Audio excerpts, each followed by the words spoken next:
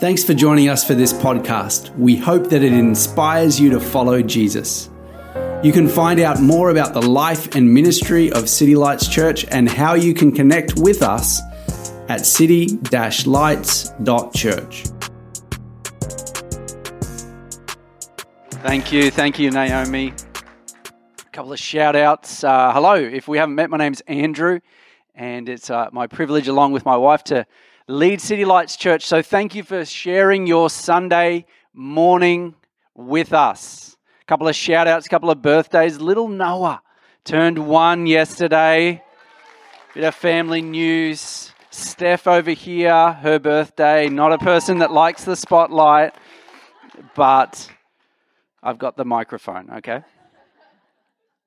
So I hope that you, for those that have listened to some of our series, that you've been encouraged by our series on decision making called Better Decisions. This series has been intentionally very, very practical because who knows that decisions are really, really important. Do you know the average person makes 35,000 decisions every day? Now, some of them are inconsequential. Some of them are irreversible. And you can't opt out of decision making because when you choose not to make a decision, that's still a decision. So we're left with this task of not just making decisions, but seeing how we can make better decisions. And so today I want to talk about regrets. Sometimes our decisions carry regrets. And my experience says that the type of decisions that carry regrets are in 3 categories. Do you want to hear them? The first is our relationships. Now, these can be good. When you have a relationship that's good, it's really good. And when you have a bad relationship, who knows, it's really bad. The other is habits. The third is financial decisions, purchases, spending. Why did I buy that? When I got it home, I had 3 of those kinds of ones, right? Some of those are like not that important. But sometimes we make financial decisions that get us into a lot of trouble, that bring anxiety into our life. And so these are sometimes areas that we have regrets on. And a difficult relationship sometimes can become toxic and draining. A habit sometimes can go into an addiction. And a financial decision sometimes can dominate and trap our lives. But here's where regret comes in. Regret comes in a couple of ways. Regret comes in when we knew better. When we're like, I ignored the signs. I ignored the warnings. I ignored that thing in my gut. I ignored the red flags. I ignored the trusted friends. Another time that regret comes in is when we say, I acted out of character. That wasn't me. That wasn't who I am. Or sometimes we say, look, that got out of hand. It was something that started small, but it just kind of snowballed into something that I didn't imagine it would be. One of the things about humans, as opposed to other mammals, other animals, is that humans are smart. We have the capacity to reason. We have the capacity to have logic. We have the capacity to reflect on our decisions, to reflect on the information in front of us, and make different choices. So we're smart, which leads us to my first question. Why do smart people make dumb decisions? Let me tell you about a dumb decision that I made that I'm not proud of, but we might as well start with me.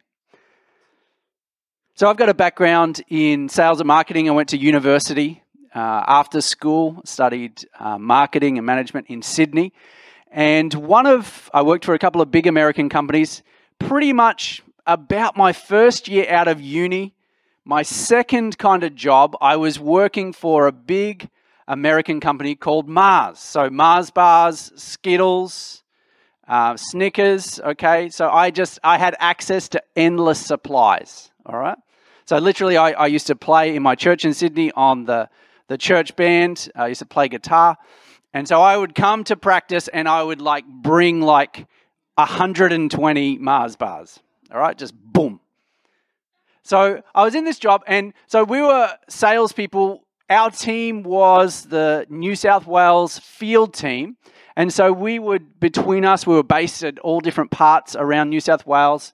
I had a company car, and I had a phone. And at that time, we were talking like Nokia days, okay? I'm aging myself here. So we're not talking smartphone, we're talking Nokia, we're talking aerials, okay? And so I had this phone, and after a while, you would get a phone upgrade. And the next upgrade that I was not quite due for was this little beauty. Have a look on the screen. Okay. Yeah, oh yeah. Okay, we're talking Nokia 6210. This baby doesn't have an aerial. Fits in your pocket, unlike some other models. So I wasn't due to get this phone, but I really wanted this phone. I don't know why. But look at it. I mean, it's gold. I don't know why, but I kind of do know why. But something happened to me where I used my God-given talents and my skills and ability to jump the queue in my team to get this particular phone. And I worked out a way. To be honest, I can't remember how I did it, but I did it. Do you know what I also did? I also really, really ticked off a person that I work with. And I also turned up in a way that was out of character, that wasn't good, that was full of self-interest. And also as a Jesus follower, people knew I was a Christian. It was a really, really dumb decision. And I regretted it. And I was in sales at that time. But what I realized, and what all of us should realize, is that in life, the greatest salesperson is you. The person with the most potential to sell yourself a bad idea or to make a dumb decision is you. Let me explain this a little bit. In 1910, there was a shift in advertising.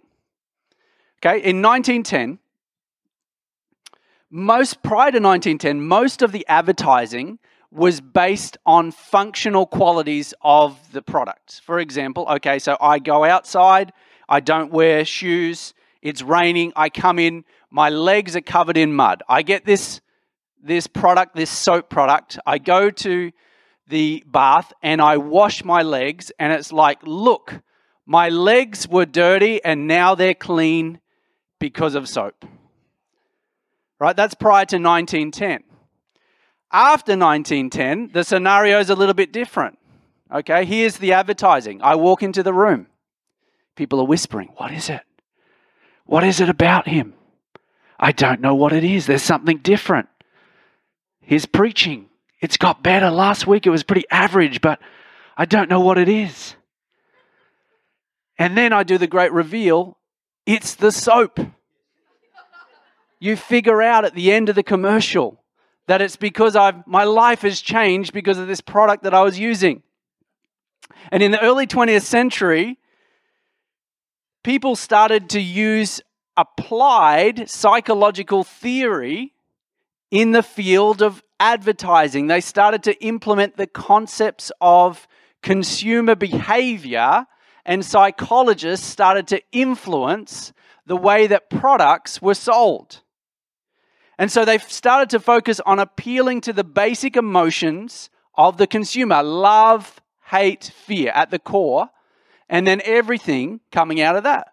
We started to appeal to status, to pleasure. You started to hear things like, You can have this because you're worth it, because you deserve it, because other people will admire you. This is what happened.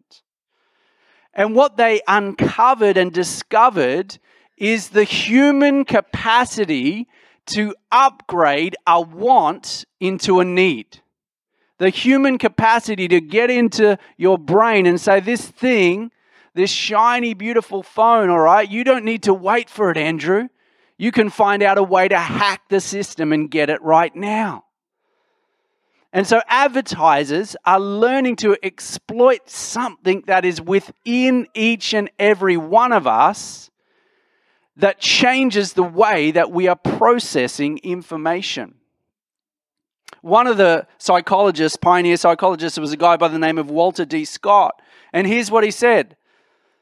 Man has been called the reasoning animal, but he could with greater truthfulness be called the creature of suggestion. He is reasonable, but he is to a greater extent suggestible. He is really unpacking the human condition. Let's go back a little bit further to a Greek historian, Thucydides. As far back as the 4th century BC, he said this, "For it is a habit of mankind to entrust careless hope what they long for and to use sovereign reason to thrust aside what they do not fancy." What they're saying is if we really, really want something, we're going to use our imagination. We're going to romanticize it. We're going to build it up within us till we create this compelling case to get what we really want. Or is that just me? Which leads us to our week 3 big idea, our third big idea for this series. And the week 3 big idea is this: we make better decisions when we want the right things. We make better decisions when we want the right things. Do you know what drives you isn't logic or reason? It's something that is much, much deeper within you. And within every human is a deeper layer. Now the Bible, get this, the Bible is so brilliant at uncovering the human condition and describing what motivates us, what drives us. And the word that the Bible uses to sum up this deep drive, this source, is the heart. When the Bible uses the heart, it uses it as the center of our will. Listen to this quote from author Tim Keller. "The heart controls everything. Our thinking, feeling, decisions, and actions. What we most love, we find reasonable, desirable, and doable. Whatever we cherish in our hearts most controls the whole person." Now, one of the books of the Bible that we've been studying is the book of Proverbs. And the book of Proverbs has 75 different uses of the word heart. Do you want to understand some of them? One of the things that Proverbs says is this: the heart is a mirror of your life. Proverbs 27:19. As water reflects the face, so one's life reflects the heart. So think about this. You are looking ahead at your life. You are surveying your life, the outcomes of your life. And when you look at the mirror, what do you see? You see your heart. There is a causality in between what is in here and what is out there. Here's another way to think about it. Who's ever been on a boat or a speedboat and you look out the back and you see the wake? That's the impact that you have on the water as you travel through. If you were to look back at the wake of your life, the good things, the bad things, the impact that you have on your world and others, and then you were trying to work out, look at the engine, what's driving it, that's your heart. Your heart is driving your life. So those are some of the pictures. Here's another picture: a spring, a wellspring, a flow of water. Proverbs 4:23 says this, above all else, guard your heart, for everything you do flows from it. What do we know about water? The quality of the water is dependent on the quality of the source. What is downstream is a result of what is upstream. So if upstream is healthy, has life, is safe, has good, then downstream you are going to benefit from it. You cannot have good water from a bad source, nor can you have bad water from a good source. This is describing the human condition. So it's like a mirror. It's like flowing water. What else is it like? The heart is like a storeroom. And so you can collect things. And in Proverbs, it describes that you can also collect things that aren't particularly good. Proverbs gives us 9 things. It's a pretty realistic picture of the bad stuff we can store deep down. And here they are.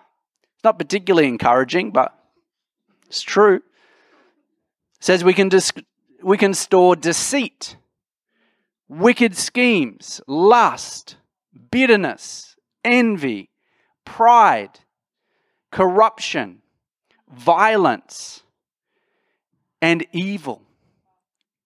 So I've got to ask myself, why did I so desperately want that particular sweet Nokia 6210 with its smooth lines and gold features? I had something in me that just attached to it. And if I'm honest, it was something that was selfish and self-seeking. And that decision where I turned up out of character, out of alignment with the character of Jesus, diminished my witness to those, you know what I mean by witness, my example, my integrity as a Jesus follower with that group of people, is because there was something in me that flowed out of me. And I had convinced myself, I don't know how, beyond logic, beyond reason, that was what I wanted was the most important thing. Here's where modern culture and Christianity diverge, this statement. Modern culture tells us that what we want is the right thing. So if I'm going to be an authentic person, if I'm going to be the most authentic version of myself, then I need to follow my heart, which is I need to do what my desires tell me to do. Would you agree that that's an accurate statement in our culture for many people? So essentially, here's another way to put it. Our modern culture tells us that we should conform to our identity to our desires. Jesus tells us something different. Jesus calls us to want the right things. And that's the difference. Modern culture tells us that what we want is the right thing, but Jesus calls us to want the right thing. So we've got this situation where we have the capacity in us for stuff that's not good, and everybody faces that. And we've got this causality between what's in here and what's out there, and what's in my heart as to how I treat my wife, or I treat you, or I treat my kids, or I turn up with my friendship circle. And that leaves us a question like, what can we do about that? If there's some things that are so deep within us, what can we do about that? And this is the beauty of life with Jesus, because Jesus walks in like a breath of fresh air. And God is the only one that has the power to change a heart. The good news is that God can change a heart. Here's how he starts. Proverbs 21:2. It says, a person may think their own ways are right, but the Lord weighs the heart.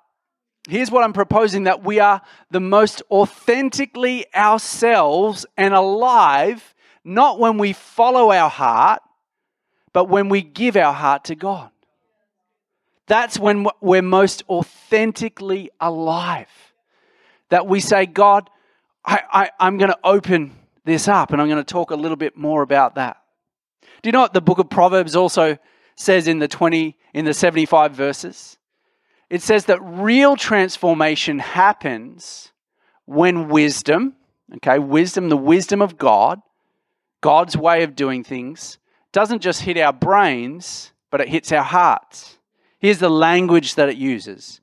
When wisdom is applied to the heart, it enters the heart, it's written on the heart, it's within our heart, and our hearts are set on wisdom.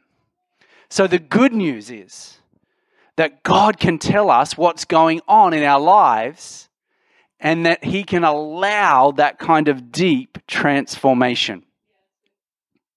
Let me give you some application questions here. First application question. These are really, really practical.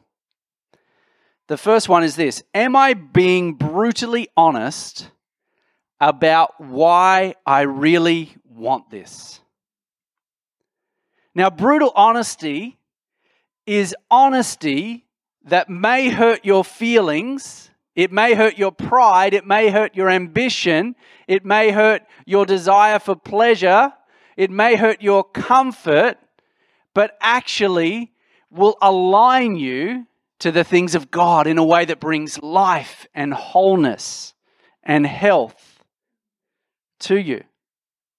Now, when I talk about this question, I'm not saying you get up in the morning, you have your toast and you're like, am I being brutally honest with why I want jam or honey? And I'm just gonna sit with God, and I'm just gonna. Honey's got bees, and which has more sugar, and now, I'm not talking about that. But there are times and there are moments where we have a sense within us that we need to investigate and saying, am I being brutally honest with why I want this? Here's my question. Do you have friends in your life, godly friends in your life that are truth tellers? Do you have a community of people that follow Jesus around you that will tell you the truth even though it might hurt you a little bit? Do you have someone like that in your life? This is part of the beauty of forming deep relationships over time. That there are people, not in a nasty way, but there are people that are like, hey, do you realize, do you recognize what's happening to you?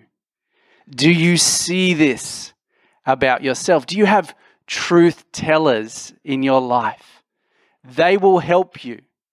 Do you know often if you were to say a lot of your reasoning out loud, that it wouldn't make much sense? It makes a lot of sense in your mind.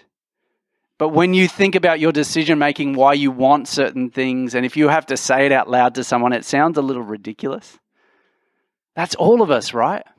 So the first question is, am I being brutally honest about why I really, really want this? Do you know that honesty is also found in the presence of God?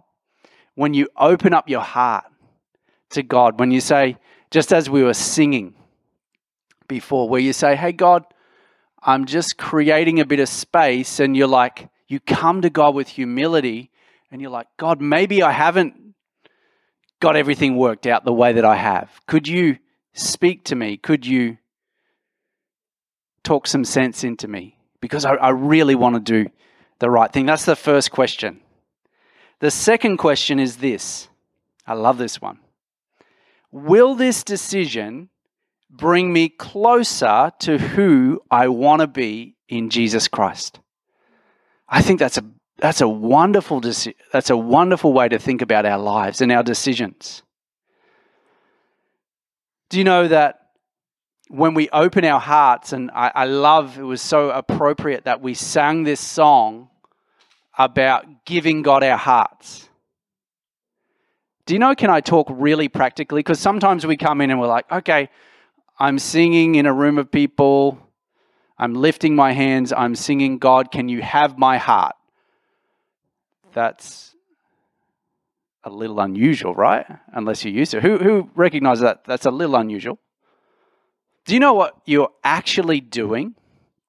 When you allow the presence of God into your heart, do you know in that moment you're saying, God, set me free from selfish motives? Do you know downstream, if we talk about the product of that, what you're saying is, Lord, help me to turn up in character. Help me not to hurt the people that I love the most. Because with our bad decisions, unfortunately, if we don't deal with the stuff in here, often the people that get hurt the most are the people that we love the most and love us the most. That's the nature of relationships. That's the nature of decisions. Do you know what I've found? Just something that's quite beautiful. What I've found is that when I just say, God, put your heart in mine, not my will, I've just found that there is a flow that when I relate to people, it just seems to go better. I'm able to share my heart. I'm able to drop some of the frustration. I'm able to drop some of the hurt. I'm able to connect with someone. So I want to just encourage us that when we step into worship, yes, it is for God's glory, God's honor. We are ministering to the Lord. But the byproduct of that is that we begin to, in a natural way, begin to live out the message of Jesus. That we allow peace to flow from us. That we allow in our relationships really good decisions, really good ways of connecting with people. The life of Jesus that's flowing from within us. I want to encourage you that every time you open the Bible and you see the picture of Jesus, you lay down your own conceptions on what life's about. And you begin to see a picture of what it means to live with integrity, to live with love, to live in peace. What you're doing in that moment is you're saying, God, I want to be more like you. I love this description from Proverbs 23:19. So freeing. He says, listen, my son, and be wise. Set your heart on the right path. Set your heart on the right path. One decision at a time. Opening our heart, not knowing all the answers. Such a beautiful and wonderful thing. We're going to take a moment to pray together.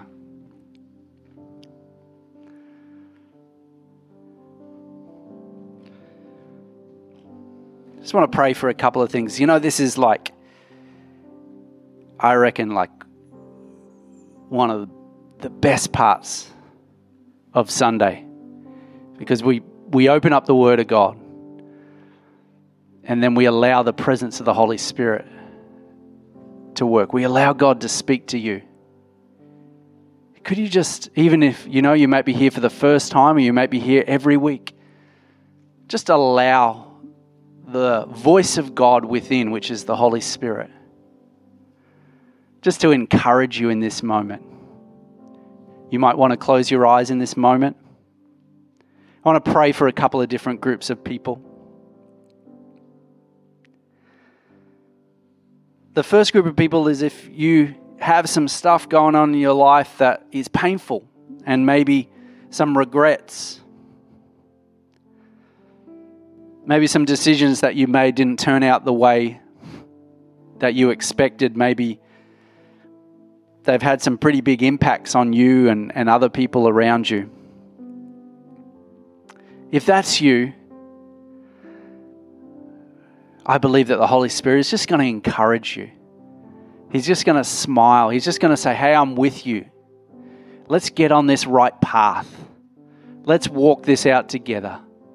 God, we just thank you for your presence, for the Holy Spirit just to flow across this whole room, just to encourage. You describe your work, Holy Spirit, like healing oil, like balm, soothing, comforting. God, if for those that are hurting right now and are doing so well just to be here, Lord, we pray for your presence. This morning when I was praying, I really felt that God wanted to set some people free who you've had confusion. You haven't known what's right and wrong. And there's you feel like, I'm not sure what's going on. And God wants to bring clarity through his wonderful presence of the Holy Spirit. Holy Spirit, we just thank you, Lord. Lord, that you would make your paths clear to people. Your paths clear to people. In the name of Jesus. Thanks for joining us for this message. We hope that it has inspired you to follow Jesus. You can find out more about City Lights Church at city-lights.church.